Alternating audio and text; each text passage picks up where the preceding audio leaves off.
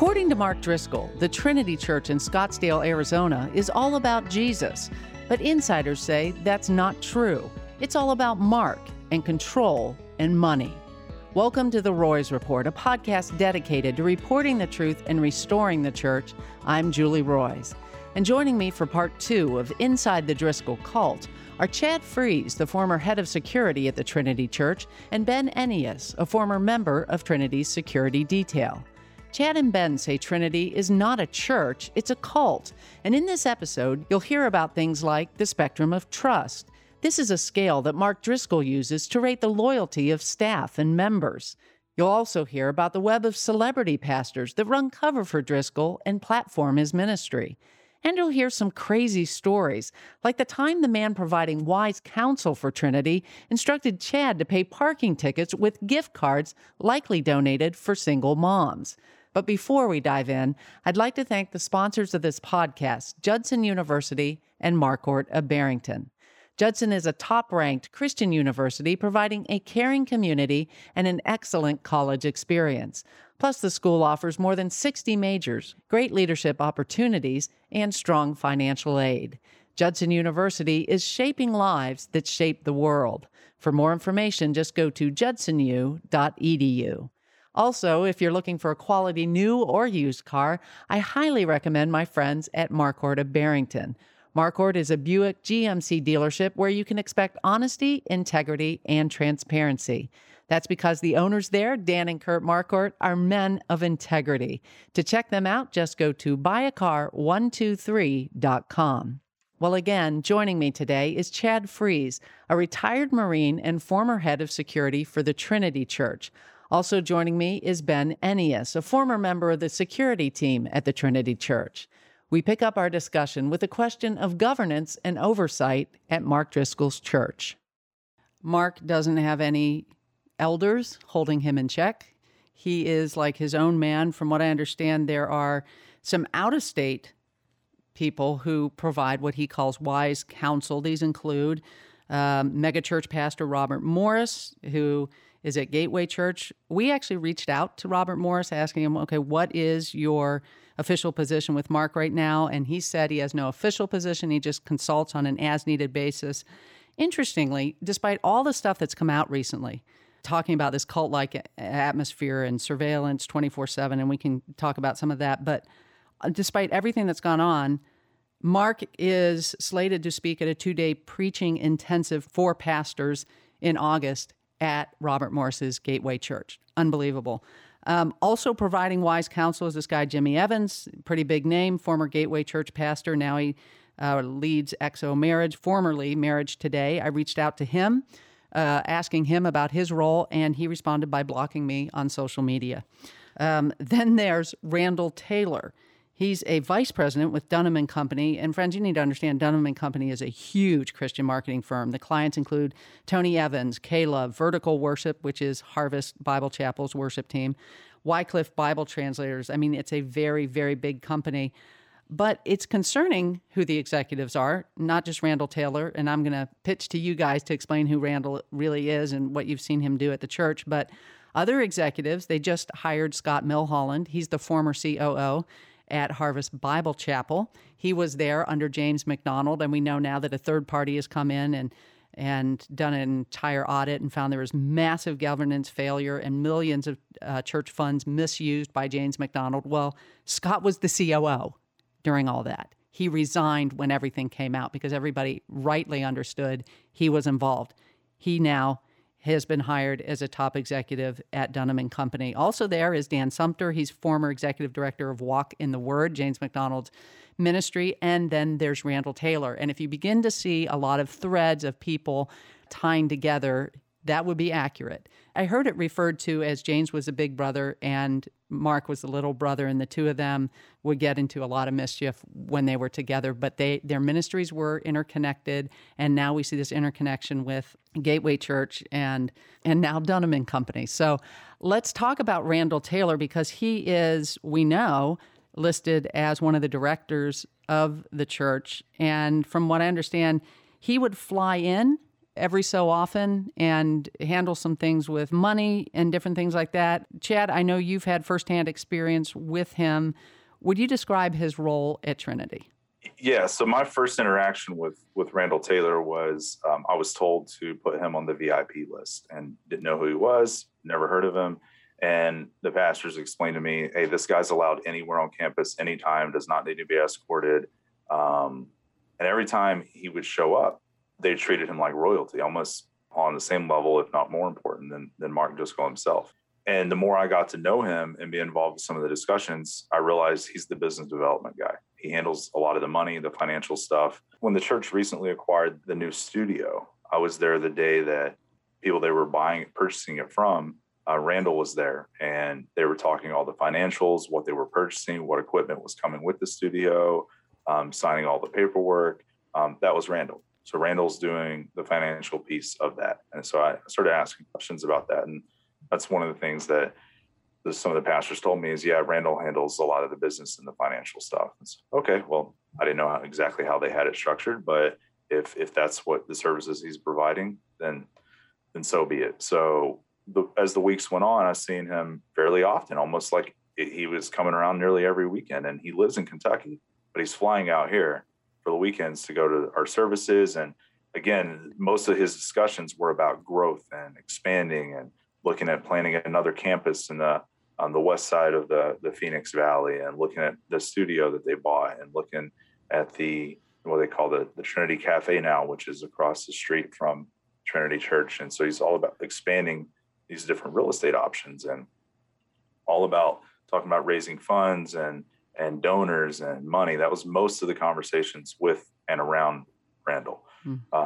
There was an Easter weekend conversation where he was striking up conversation with both me and my wife. He was telling us how his son was trying to go to the Naval Academy, and he knew my wife was in the Navy. He knew I was a Marine, and we were having the military discussions. And then he started asking me about the Manueli incident with Angelo Manueli. I've been kicked out of the church, that many people listening to this, I'm sure, are well aware, read some of the articles that are out there. The article that I wrote on that was the first article sort of breaking this whole just series of what's going on at the Trinity Church and the abuse, the cult-like environment. So that article, by the way, that was May 10th. That's had over 110,000 views.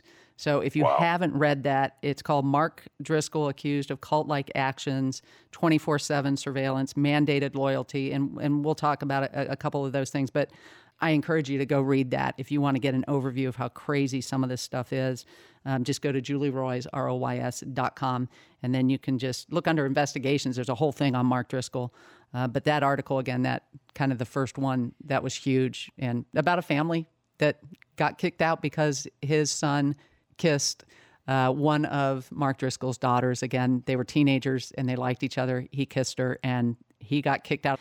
But anyway, yeah, so he was asking about that incident. According to Brandon Anderson, she kissed him. Oh, that's interesting. I'm just saying, that's what he told me right before I quickly pointed out to him that my last name was Ennius. And since it wasn't Driscoll or Manueli, I didn't really need to know any of the details, which he proceeded to tell me more details after the service anyway. But that's just how they kind of do it. They kind of slip in and tell you a little bit of a detail to earn your trust so you can actually spread the rumors. Yeah, the conversation that Randall was having with me at the Easter weekend service was about the Angelo Manueli incident. And he asked me, he said, have you been able to get much information on him? I know you guys have a private investigator. You have this team pulling that. And he said, I've read a lot of the police reports about his previous interaction with his neighbor. They're basically trying to get anything they can against Angelo at this point. And I said, well, Brandon's handling that. I don't know what all information he's gotten, and whatever I've gotten, I've just funneled it up to him. Other than that, no. And I could tell that Randall was kind of fishing, but then he changed the subject a little bit. He had just finished talking about his son. Then he starts telling me about his daughter. He goes, well, my daughter, she's in her last year of law school. She's about to be an attorney. And I just spent 3 days with her last weekend. And she has access to these different systems and platforms. And he goes, you may have heard of them. She let me use her login, and I was able to dig up a lot of stuff on Angelo. And it's, oh, really? Like, without a warrant? Like, how are you accessing these systems? Oh, well, again, it's my daughter's account. It's her login. Like, she's in her last year of law school. So I just used her stuff. And me being a cybersecurity guy, I was like, okay, first of all, it's illegal. You can't be using other people's accounts, especially that you don't have access to. Identity and access management is huge in the security world. And for her letting you use her account to access information about someone the church kicked out, like this, let's talk about ethics. Like, put the legal part aside. What about some morals and ethics? Like, why are you acting this way? And you're one of the leaders or directors or overseers of our church, or wise counsel. Like, what kind of wise counsel are you providing Mark Driscoll? Like, what you're doing is not right. Of course, I didn't say that to him. Perhaps I should have. But in my mind, I definitely made a note of it. Like, why are you telling me this? Like, he knew a little bit about my background, and we talked about some things and built that rapport. And I think he did trust me, and he shared that information with me. But immediately I'm like, okay, I cannot trust this guy. Well, then fast forward a few weeks, Ben and I were in our chaplaincy class, and Pastor Darian's telling the students in our chaplain class that, pastors are held to the highest level according to the Bible. And if there's any accusations or concerns of them not being biblically qualified, as we read in 1 Timothy and Titus, then they're immediately, brought into question. They're investigated. Most of the time they're kicked out. They're removed from their position as a pastor. And as pastors, they're held to the highest standard. And those of us that are aspiring to become chaplains, although we're not on the level of a pastor, we're still called to be held to a higher standard, and we need to conduct ourselves accordingly. But then he tells us that, he goes, and just so you guys know, your actions and behaviors online on social media are being heavily monitored. Trinity has hired a team to monitor your social media posts, to monitor who you're connected with, who you're friends with, what type of stuff you're liking and commenting and sharing.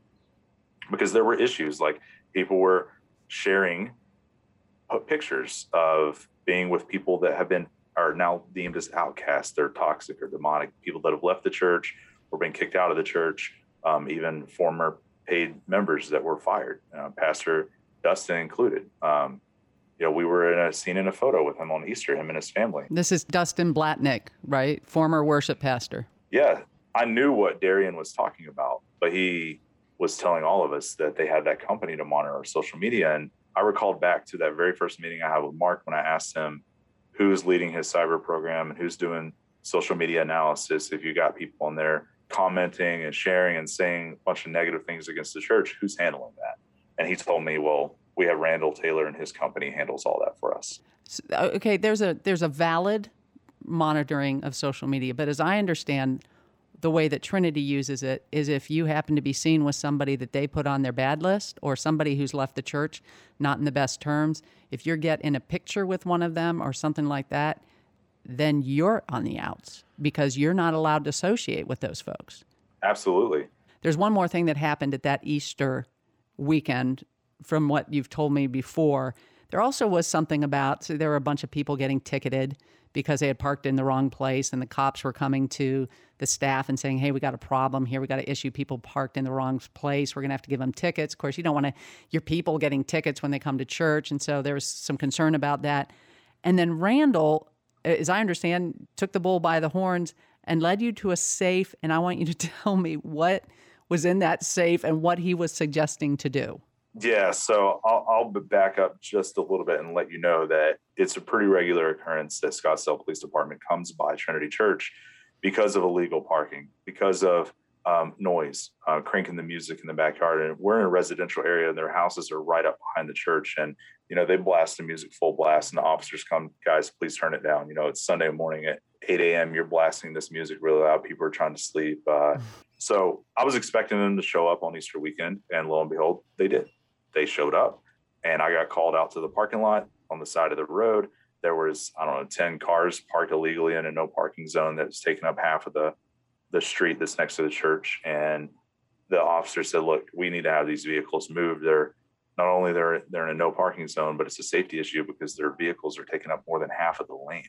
So what can you do? And said, well, there's not much I can do right now because everyone's in the service, but service is going to end in like 20 minutes. Can we wait? And they said, well, we can't really wait much longer. We're going to have to write a citation. We're out here every weekend. We're constantly dealing with issues with you guys. So I radio some of the pastors inside, and one of them told me, hey, just come inside and we'll handle it. So I head inside.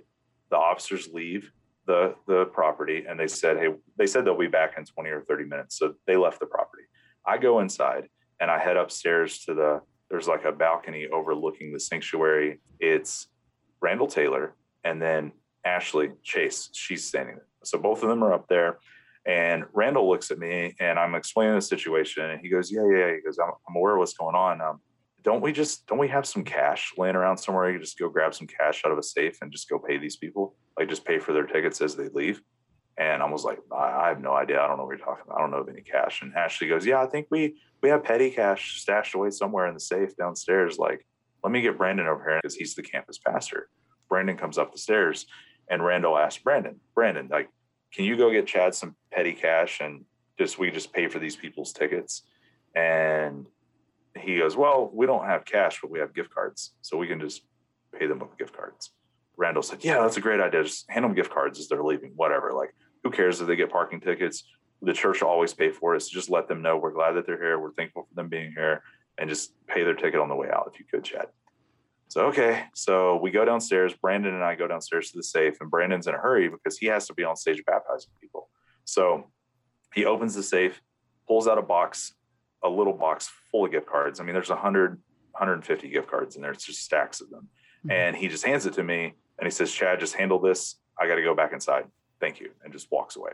So I'm standing there with a box of gift cards, and I'm kind of rummaging through them like, okay, in my mind, they're asking me to pay for these people's parking tickets with a gift card. So I'm thinking, okay, I'm going to have a Visa or MasterCard gift card in here that I could just hand them, $50, $100, whatever it is. No, it's Chick-fil-A gift cards, TJ Maxx gift cards, Target gift cards, Outback Steakhouse. And I realized these gift cards were donated at Christmas time to the Single Moms Ministry. They raised the donation asking people to donate these cards for a specific purpose, not to pay for people's parking tickets. So I couldn't do anything with those gift cards. I had to put them back in the safe. And thankfully I went back out to the streets, and the officers never showed back up, and people left. No one got a ticket. But the fact that they wanted me to pay people with gift cards for their parking ticket, to me, I didn't think that was right. I mean, there was parking across the street. People know they're parking right in front of a no parking sign, first of all. But asking to use gift cards that were donated for a specific ministry, maybe not illegal, but it's definitely unethical. I think it is illegal, actually. I think if you donate something, it has to be used for what you're donating it for. Yeah. There's IRS rules about donor intent, and nonprofits and churches need to honor donor intent. So if you donate intending the money to be used for single moms, it should be used for that. Ben, do you have firsthand knowledge of that, of what those gift cards were? My wife was also attending Flourish, and to her best knowledge, that was actually what the gift cards were for. Now, we can't confirm that those were the same gift cards, but the random denominations and random restaurants and stuff, that kind of matches up with what they were donating for that cause. That does seem to be what it's for. And what makes it even worse is it's Sunday, so it's not like that Chick-fil-A is going to be useful. Well, certainly not on that day. But this was also in my article on the Manueli family. Again, a family that got kicked out because their son kissed a Driscoll, or she kissed him, whatever the case may be. But their children were paid with gift cards for internships. Again, where did those gift cards come from? And this just opens up a lot of questions about how the money was used. Again, you say Randall Taylor was in charge, it sounds like, of some of the running of the money, but there doesn't seem to be any accountability or anyone over Mark. And, Mark's salary, do you guys know what Mark's salary was, or any idea? I have no idea. Since we're not members, the church doesn't actually have members. Mm-hmm. They're not actually required to release any sort of financials. So this is one of the many things that we've learned in the process of attending there, that when you attend a new church, like you had mentioned earlier, you should ask these questions because they actually matter. Yeah, they really do. And not reporting your financials is a huge red flag. And not enough people ask about that. There was a security meeting I sat in with Mark, and Angelo Manueli, right, had brought up concerns about financials. This was after he and his family were kicked out of the church. And again, both his sons were being paid through the staff, and his son Joey, who got married, the church, Mark, said it was from his personal money. It was, come to find out, it's money from the church paying for his honeymoon. And there was a whole list of issues and concerns with financials. So one of the things that Angelo was bringing forth was he wanted a third-party financial auditor to come audit the church and see what the monies were being spent on and how the financials were being handled and all of the issues around it. And so I was in a meeting briefing Mark on some of the concerns from Angelo and others, and said, hey, just so you guys know, this is what Angelo and some others are bringing up of concern, and this is what they want someone to look into. And we started talking about financials, and Mark looks at me and he says, well, he said, I learned a lot of lessons from my last church and structured this one differently. And there's a reason that I set it up this way. And let's not forget, I'm in charge. That comment was about lack of local elders. But the next piece was, he said, there's a reason I have multiple LLCs and nonprofits set up. And he's like, I can shift things around however I want from one to another. He said, but I assure you all of our financials are on the up and up. So I do have freedom to move things around as I see fit, but there's nothing wrong going on. And the way he said it and his tone and his body language told me that that wasn't completely true. That piece is definitely an area that should be explored more, both between the nonprofit of Real Faith or Mark Driscoll Ministries and the church, where those overlap, how salaries are paid, how they're not paid, where the money's going, that people are tithing and donating to, how's all this real estate that's being purchased. That's the type of questions that people should be asking, where their money's going to. And if you look back to the Mars Hill days and you look at even on their archived website, where he talks about the importance of financial transparency, and he talks about as members and having memberships, they disclose their annual report and all of that. That was part of the discussion I had here during that security meeting with Mark, and that's one of the reasons they don't have memberships. Again, I think it was because of it bit them when they at Mars Hill. So a lot of the things that should be done properly are not being done here. I think the financials is one of that. So it's really important. And the fact that it seems, instead of learning from the Mars Hill experience that I need to develop character in line with my gifting, he's done the exact opposite. He said, I need to design a church that will enable my bad character and enable me to do whatever I want to do to run this thing. You say as a cult, it almost sounds like a mafia. He's the mob boss and he's in charge. It's scary, really, the way that this is designed and the way that it's running. And I know so many people are getting hurt. And again, you had mentioned this spectrum of trust. I know, Chad, you were there when this was unveiled, and I think this was the last straw for you, was when you saw this spectrum of trust. Can you describe what that is? I got pulled into another meeting. So it's Pastor Brandon Anderson and Caleb Glennie. So the three of us were in Brandon's office, and he said, so Chad, just so you know, Caleb and I just sat through a couple-hour session with Pastor Mark and the rest of the staff where we talked about trust levels and relationships. And Mark briefed the staff on what is called the spectrum of trust, from a 0 to a 10. The higher you are on the spectrum, the more access you get. And I said, access to what? He said, the access to the Driscolls. The Driscolls are level 10. So the higher you get on that spectrum, the more trust and more access to the Driscolls that you get. And he said, so Chad, security team is like a level 9 as a security team, because security is very important. And you're in these private meetings and you're having these conversations, but you're not a 10 because you're not in Driscoll's personal life. You're not like doing security at his house, for example. So you're not fully trusted on a level 10, but your team is like a 9. Then he said, so Chad, you're at like an 8. And I'm like, wait a minute, how am I an 8? I'm the director of security team. Security team is a 9. How am I lower than that? That's mentally what I'm processing. Like, what is he saying here? And he's like, your wife may be like a 6. Ben is even lower than you, Chad, because he can't get his wife under control. He's not leading his family well. He's not leading his household, which is totally false, by the way. Ben is one of the best husbands and fathers and leaders I've ever become friends with or met. I just want to make that clear on the record. Well, and not handling your family well means he's not controlling his wife and controlling her Exactly. from speaking the truth or associating with people that the church has deemed she can't associate with, correct? Absolutely. And that's what he continued to say about a few other people. So he says, Brandon said, well, Ben is a level below you, so he's probably like a 7. His wife is probably like a level 3, because Ben's not leading them well. And his wife has relationships with people that the church has deemed as unsafe.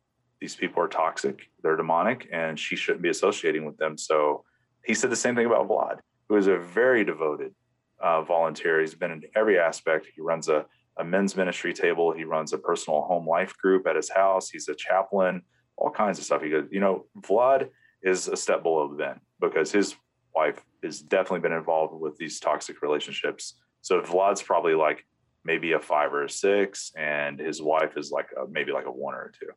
And then he said, so Pastor Dustin Blotnick, is probably at like a level 5 because his wife Trina's a 0. She's very toxic and very unsafe. And again, as men, you guys are not leading your households well. You're not getting your wives under control. You're still allowing them to have these personal friendships and relationships with people that the church doesn't think that they should be friends with or have these relationships with. And he said, specifically Trina, which is Pastor Dustin's wife, and then Maria, which is Vlad's wife, those 2 ladies, they just can't sever the ties in these relationships. And then he goes on to say, Chad, it's like this, as men, we're pretty logical. We approach things from a logical way, but women are way too emotional, and women just cannot cut these relationships. They can't separate, business from personal relationships. And if the men can't get their wives under control, then we have to reassess where they fall in the spectrum of trust. And he had pulled up a picture. He'd taken a picture of the dry erase board from Mark Driscoll's office, where Mark Driscoll had just briefed his whole staff on this. And you could see the names and initials next to these numbers on a spectrum going from left to right, 0 to 10. And some of the names, there were several names up there that had also been erased. You could tell the dry erase marker had been erased a little in certain areas. So maybe it was a mistake, or maybe they intentionally erased the name before they took the picture to show me. I have no idea. But his next statement to me was, I think that Trina and Maria are the ringleaders of all of this. So what are you talking about? Ringleaders of what? He's like, still associating with all these unsafe people and getting everyone together and having these personal relationships and, conspiring against people. And I said, hold on a minute.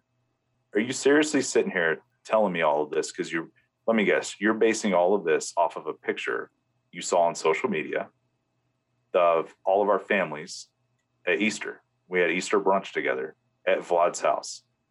So, and he goes, yeah, how did you know that? Well, 1, because I'm not an idiot, and 2, you're talking in circles here around all the people you're mentioning were in that photo. So what's the concern? We just served 7 services back to back at the Easter weekend here at the church. And we all got together to break bread with fellow Christians on the day that Jesus Christ rose from the dead. We're celebrating that. And you're more concerned about a picture that we took together. And you're basing that off of whether or not we can or can be trusted, or whether we can or can't get our wives under control and control who they can be friends with and have those relationships with. So what you're telling me, what I'm hearing is the church is going to tell us who we can and can't be friends with. And he goes, no, I'm not. We can't say that because we can't tell you who you can and can't be friends with. All we're saying is that if you choose to be friends with these people that are unsafe, then we can no longer fellowship with you, or maybe you can't serve in a leadership position or serve on security. So you got to pick one or the other. And it says, we need to know, Chad, are you guys team Driscoll or are you team Blotnick? And I was so confused. What do you guys have against Pastor Dustin and his family? They were the ones in the photo, but he was a pastor that was fired recently. And, Mark Driscoll and Brandon and the rest of them, they lie about the story.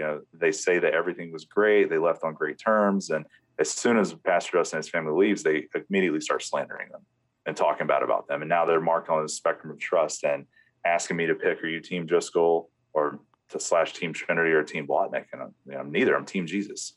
which is why a lot of us now wear Team Jesus bracelets based off that conversation. But wow. And that, I mean, it just reminds me of scripture when Paul is confronting the church for, some saying I follow Apollos and some say I follow Paul. And, again, just this is so toxic, and there's major issues of boundaries. There's personal boundaries about who you can associate and what the church can tell you and not tell you to do. And this is where it does cross the line over into, I think, cult-like behavior. I mean, this is kind of definition of cult. It may not have bad doctrine, but that seems to always follow eventually because you have to find a doctrine to support what you're doing. But the control is really at a scary level. And Ben, you were on the receiving end of this. You kind of learned through the grapevine that you weren't to be trusted anymore, right? Yeah, Chad comes downstairs and lets me know about this allegation that I'm not leading my family well or controlling my wife, which is comical because why would I want to do that? Thank you. All of us wives, thank you for that statement. And honestly, this is misogyny. I just want to say that it is outright, and to say that women are too emotional and to not bless the strengths that women have because they do form such deep relationships. But yes, when you're trying to form an abusive system and run it, those loving relationships that are committed to each other become an impediment. So I can see why he would want to degrade that. But again, that's just my editorial comment because that really does make me angry. But go ahead, Ben. It hits a nerve, and it should, because it's disgusting and it shouldn't exist. But here we are.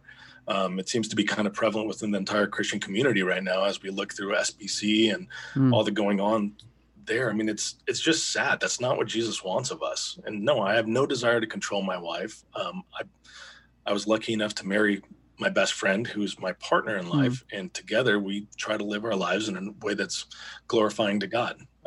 Do we get it right all the time? No, but I have no desire to control her because she has so many gifts and strengths that are not mine. So why wouldn't we lean on those? Anyway, that's just a side note. If anyone's I'm more the mail order husband. I mean, I'm the foreigner. She could have done a lot better, probably. She's awesome. So I was entertained by the whole accusation, and I was actually looking forward to having the conversation because at that point I was kind of annoyed. I was assured, Chad assured me, hey, don't worry. They're going to talk to you soon and you'll get a chance to get this thing cleared up. But I didn't realize at the time, because at the time I was still making a lot of excuses. I was drinking the Kool-Aid, for lack of a better term. And I was making excuses for all the things I was seeing, not really seeing it for what it truly was. But this was kind of what made me open my eyes to there's something wrong here. We can't talk about being real men and be afraid to talk to one another about something as serious as this. If you're accusing me of not leading my household well, by all means, pull me aside and let's have a conversation. And maybe if I feel convicted of it, I would have been strengthened by it and I would have had a better relationship for it. Or if not, I could have corrected you and we could have set this straight. But no, they don't do that. Cowards talk about people. They don't talk to people. And that's what we've got going on here. So it's Wednesday. I'm pretty upset. Thursday comes by, Friday comes by, nothing. Saturday, there's a really awkward pastor, and again, I say pastor with air quotes all the time, Eden Fine pulls me into a meeting with my wife to talk about what we're doing, and he lightly brushes up against it, to which my very shy wife asks him point blank, so are we going to talk about this Easter picture or what? To which he feigns ignorance, like he doesn't even know what we're talking about. So that doesn't count as a conversation. If you can't even own your side of it, at the very least, just be a man and say what it is. You don't want us to have fellowship with Pastor Dustin, who is an amazing individual. He loves the Lord. He was the only pastoral person on staff, and his wife is a gem. She is so kind and smart and has great insight. And throughout this entire process, even though she's been talked poorly about and been truly hurt by it, she's still asking us to pray about it, to seek God's will for our lives. And she really is wonderful. I've had to apologize to her for even entertaining the idea of having my wife kind of keep some separation. Full disclosure, my wife kind of dealt with some depression when we were living in the Northwest. So I'm pretty sensitive to anything that's negative around her, just because I don't want to see her slide back into that. We've experienced such a great shift as we moved down to Phoenix with the sun, and So many factors play into that, but I was cognizant of that and trying to protect her from anything that was negative. Little did I know I planted my family in the lion's den, but like I said, I've had to apologize for that.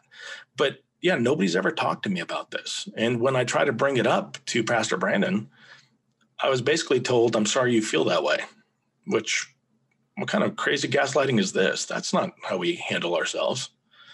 Then I approached Pastor Darian and said, hey, this doesn't sit well with me. Can we please figure out a way to move forward? Because this isn't the way that we should be interacting, especially as pastors.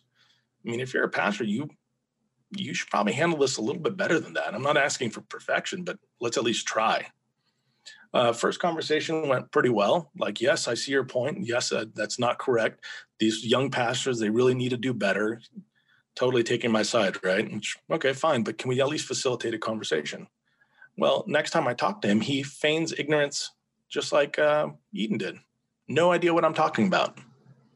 He knew all the details. I'd already shared them all with him. And now he's pretending like he doesn't have any idea what I'm doing or what we're dealing with, and telling me that I need to, I need to initiate contact. I need to do all this. And I was like, I've already tried that.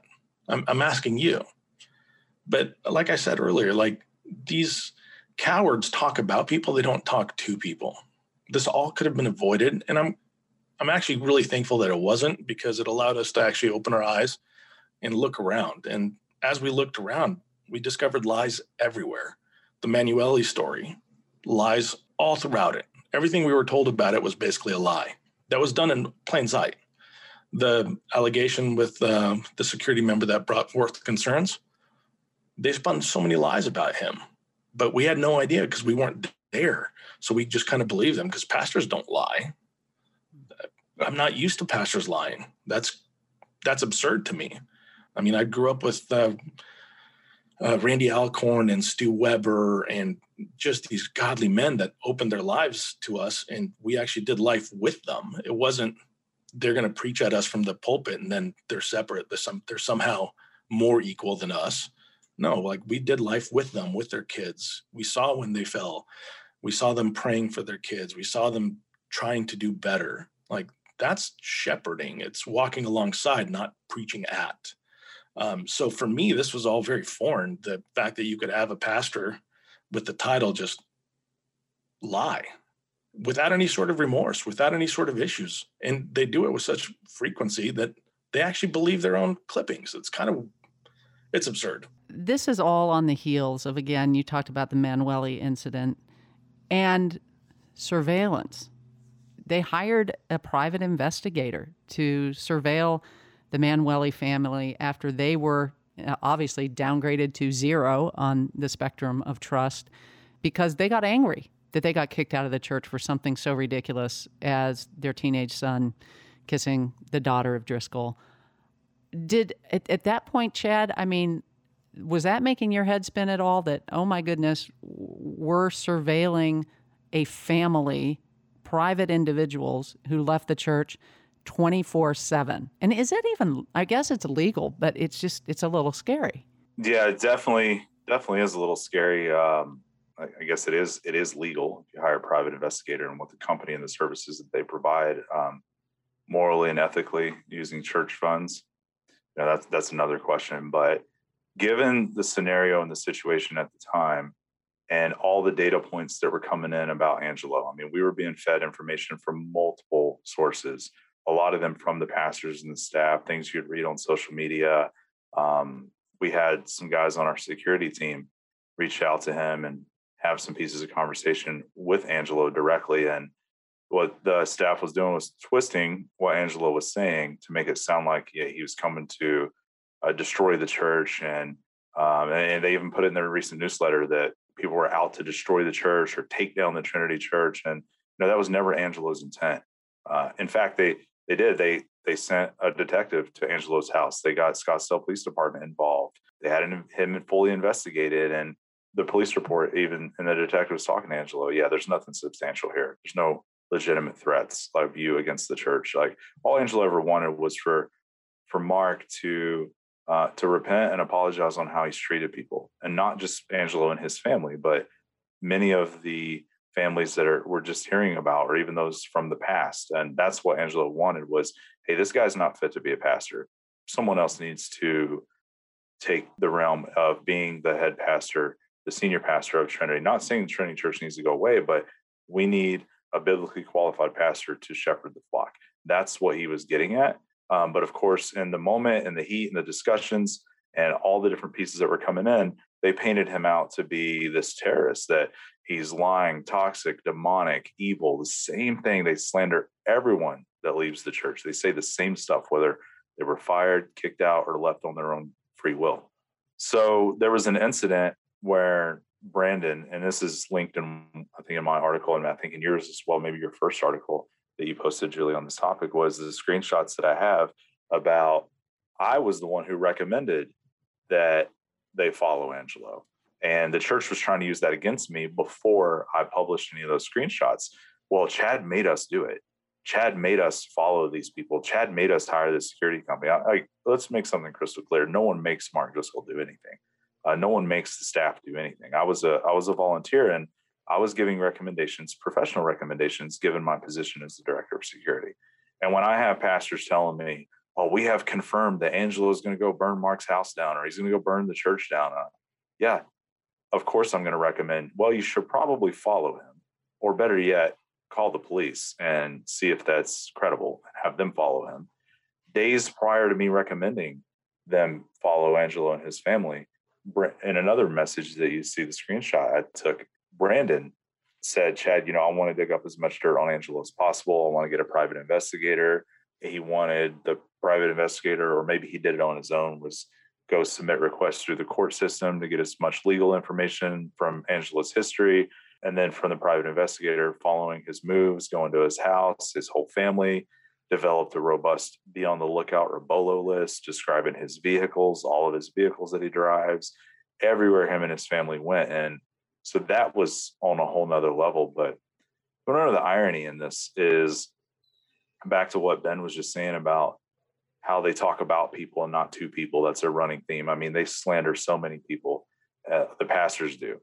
We mentioned earlier that Mark Driscoll has abused people before. He's run a cult-like operation before. It sounds like it's on steroids right now, but there is a 2012 recording where Mark compares his church to a bus, and it's chilling. A lot of people who are listening may have heard this clip before. It's worth repeating because this is how Mark Driscoll views the people in his church and how he views how to manage them. So I'm going to play this clip, and then I'd like to hear from you, Chad, because you brought up a question about a bus that seems to be very indicative of how Mark Driscoll views this whole, what he said in 2012, and whether or not he still stands by it. Here's what I've learned. You cast vision for your mission, and if people don't sign up, you move on. There are people that are going to die in the wilderness, and there are people that are going to take the hill. That's just how it is. Too many guys waste too much time trying to move stiff-necked, stubborn, obstinate people. I am all about blessed subtraction. There is a pile of dead bodies behind the Mars Hill bus, and by God's grace, it'll be a mountain by the time we're done. You either get on the bus or you get run over by the bus. Those are the options. But the bus ain't going to stop. Chilling. You either get on the bus or you get run over by the bus. You gentlemen have seen a lot of people run over by the bus. In my understanding, there's a bus out in front of Trinity Church. There was. Okay, tell me about this. Yeah, so big bus, Trinity Church logo on the side, on the back. My understanding after all of this is, come to light this last couple months is I was now told that, the bus, Chad, you got the story wrong. The bus was donated as like a fun thing for the kids. They were maybe going to turn it into an arcade or something for the teens. Like they were going to retrofit it, and which never happened. But here's the correlation that I made and that many others have made is the audio that you just heard of Mark talking about piles of dead bodies behind the bus. You're either on mission or you're not. And I didn't even know about that recording. I didn't know about the sermon and any of it until I started having conversations with former Mars Hill people. And they said, you need to listen to this. I said, wait a minute, we have a bus. And I remember asking Brandon Anderson about the bus, about what we were using it for. They were so concerned about parking. Our parking was always overflowing, and it takes up like 7 or 8 parking spots. Like, why is the bus out here? What are we using it for? And he was very nervous. He was like, well, we're just using it as a prop. Okay, prop for what? Yeah, it's just to send a message. Okay, for what? Like, I never really got any detailed answer in that. That's really what he said. Well, separate occasion, Kevin Pankey, who is retired but happens to be a bus driver now for the fun of it, to keep him busy. He drives kids on the school bus, and he's a bus driver. And he offered. He said, Pastor Brandon, I have my license. I drive a bus. This is what I do. Maybe we could take the Trinity bus and take the youth group out on sometimes they do team building events. Like, I could drive it. No, I don't. We don't want to drive it. It's just to be used as a prop.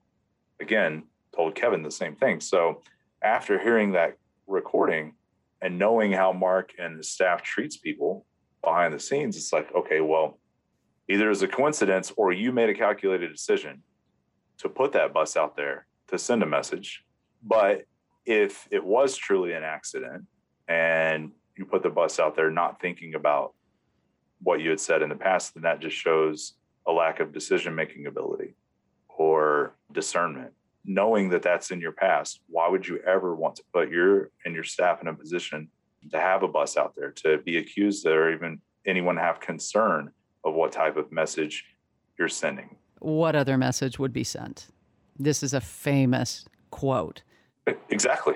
It is shocking. So my understanding, both you gentlemen still know people who are attending the church, and I've heard reports that about 100 families have left. I mean, at one point, this church was like 800 people. Then, it seemed like COVID, when they opened up, and they were one of the few churches that opened up, it boomed to like 2,000. All of the reporting that's happening, how is that impacting the church? And the people that you're talking to, how do they describe what the church culture is like right now? Ben, I'll throw that to you first. So I haven't been back to the church since we left, but we do have friends there, and it's kind of awkward because, I've had good friends that I look forward to becoming, to continuing our friendship later, that have actually let me know that in this season, they're going to have to pull back and just kind of see what God is telling them, which is a nice way of saying that they're going to not be in fellowship with people that the church is no longer in fellowship with. Mm. We do have other people that are kind of one step in, one step out, that are letting us know, like, hey, this is what they're saying about you, and it just doesn't sit well. It's awkward to have a pastor talking poorly about ex-congregants. For my part, I've remained mainly silent. So for them to be talking poorly about me, it's kind of awkward, isn't it? I mean, I haven't given you any cause to go on the offensive and try to assassinate my character or slander me. But yet here they are. Whether they're doing it from the pulpit, if you listen to his sermons, they're pretty targeted. Scripture be darned, that can be weaponized however we want. And then on top of that, they're doing it in side conversations, and they're also doing it from like the chaplaincy class where Pastor Darian Bennett, he's weaponizing scripture against us there too, which is, again, kind of ironic. I wish them nothing but the best. I'm still hoping for repentance and moving forward. I mean, we don't have to be friends, but I would love to see this entire situation get turned into something that glorifies God. But at the very least, I just want the truth to stand. How many are actually going to the church right now? Do you have any idea? The attendance started slipping pretty drastically while we were still there. Mm-hmm. I've heard estimates that was attributed to a pastor that they expect about 1,000 people will have left because of this. I have heard that the parking lot's about half full. Whether that's true or not, I haven't cared enough to even drive by, to be honest. Chad, do you have anything to add to that? I heard the same thing that was attributed to a pastor saying they expect to lose about 1,000 people from this. And I'm not sure how many families have left. I personally know probably 100 or so friends and former members of our security team, their families, friends of their families have left. But other than that, I'm not sure, and what really, again, is we're not persuading or trying to convince anyone to leave. We still have friends that are attending there. We have friends that are part of that men's ministry, the chaplain program. And the running theme in these conversations are, well, you guys are just being divisive. You guys are just being toxic. You guys are just out here trying to spread a bunch of lies and gossip and slander, and what you're saying is not true. So, okay, well, everyone can have their own opinion. I'm not trying to persuade you. I'm presenting facts with evidence, testimonies, stories, what I experienced, what my family experienced, what other families have experienced. You can make your own decision based off that. I don't blame anyone or fault anyone for not seeing what's really going on, because you don't really truly get to see it unless you're part of those meetings and discussions. If you just show up and attend the church, listen to the sermon, and leave, you'll probably have a great time. And that's why a lot of people are still there. One of the things I just want to highlight this piece. One of the things that really stuck out to me that I didn't even know as the head of security until someone came forth and asked me, they said, do you know of anyone on this banned list of people that aren't allowed to be here? Can you confirm that the in-laws are not allowed to be on campus? So what are you talking about? He goes, like Mark Driscoll's in-laws, his daughter, Ashley, her husband, Landon, are his parents allowed here? Or his other son, Zach, that's married to Chloe, is Chloe's parents allowed to be here? And as I started talking to these families, it's, man, the way that they were treated, they're family, they're in-laws. No, they're not allowed on campus. The way that they're treated is horrible. The way that Mark uses their children to drive a wedge between their own families, it's downright disgusting. And then you look at Pastor Brandon's in-laws and how they're treated. His wife's parents, that relationship, and how they're using the grandchildren as pawns against them. And these stories are heartbreaking. But that's what I ask people is, if Mark is going to treat his own family this way, his own children's spouse's parents, across the board, all of them, well, how's he going to treat Joe Schmo that just comes here and happens to volunteer? And when he preaches, he's all about relationships. He's been saying that a lot lately. It's not true. It's revenue over relationships is what he's for. Well, he told the staff, we're no longer a relational church. We don't have to focus on relationships. We're growing, but the relationships I do want you guys to focus on, pastors and staff, is those that donate a certain amount of money. Oh, my word. Yeah, he said, at a minimum, I want you all to ensure you at least remember their name, their face, make them feel welcome on Sunday, say hi to them. So if they donate a certain amount of money, treat them well. And again, that goes back to what I've been saying. He values revenue over relationships. To me, that says a lot. Like, you should want, how are you going to preach that you're all about relationships and then tell your staff we're not about relationships? And one of them was a former pastor that shared this with me. So when we left, at least 3 of us stepped down from security at the same time. It was more than that. But as we left for the church, it was kind of ironic because one of the 3 of us received a text message saying that they're praying for them and they just wish them the best. And well, they surpass that threshold of giving.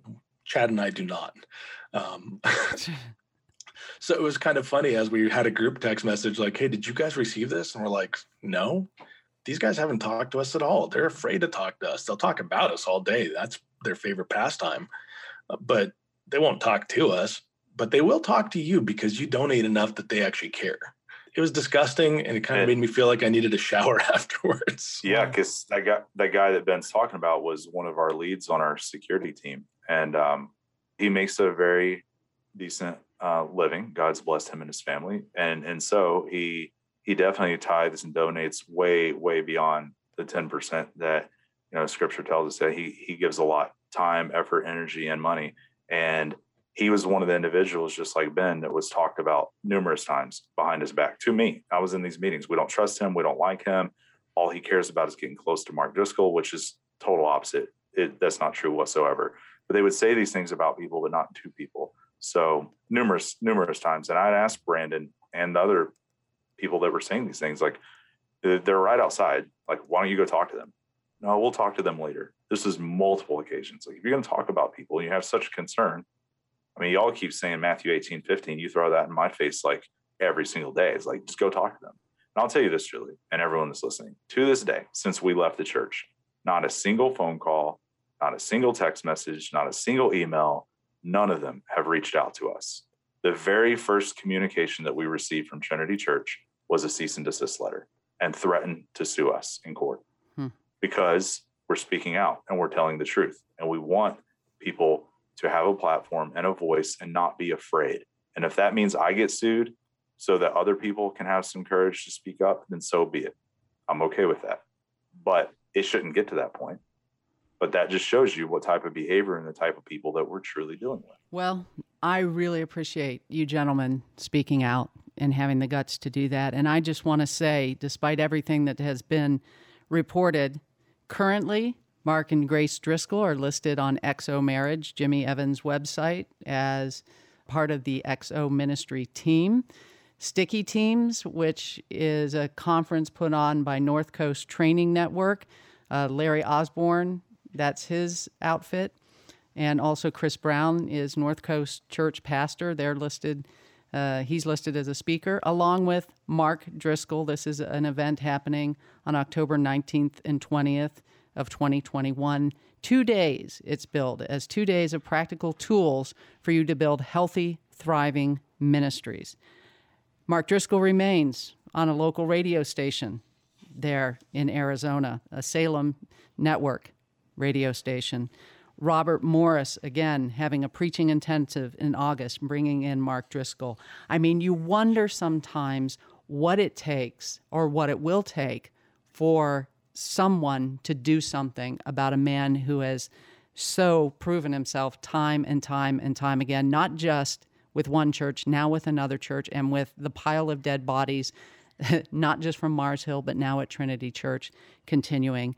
And so I just plead with people, contact these organizations. Let's bring some accountability as a church for what's going on. I don't know what it's going to take, but it has to stop. And again, all I can do is report it. Chad and Ben, you guys, you had the firsthand experience, and you guys are living on the front lines, maybe going to get sued as a result of going up against this man who has, reportedly $10 million in his litigation fund. I applaud you for having the guts to do that. I applaud you for having the guts to speak out in this podcast. So on my behalf, but more importantly on the behalf of the church, thank you for doing this today. Hey, you're welcome. Thank you for the opportunity. Thank you very much for giving us this platform, Julie. Absolutely. Well, it's a blessing to be able to do it and a blessing to have you on the program. And thanks for listening to The Roys Report, a podcast dedicated to reporting the truth and restoring the church. I'm Julie Roys. If you'd like to connect with me online, just go to julieroys, spelled ROYS.com. Also, please subscribe to The Roys Report on Apple Podcasts or Google Podcasts. That way you'll never miss an episode. And while you're at it, we'd really appreciate it if you could leave a review and spread the word about the podcast. Also, share this on social media. We really appreciate you getting the word out that way as well. Again, thanks so much for joining me. Hope you have a great day, and God bless.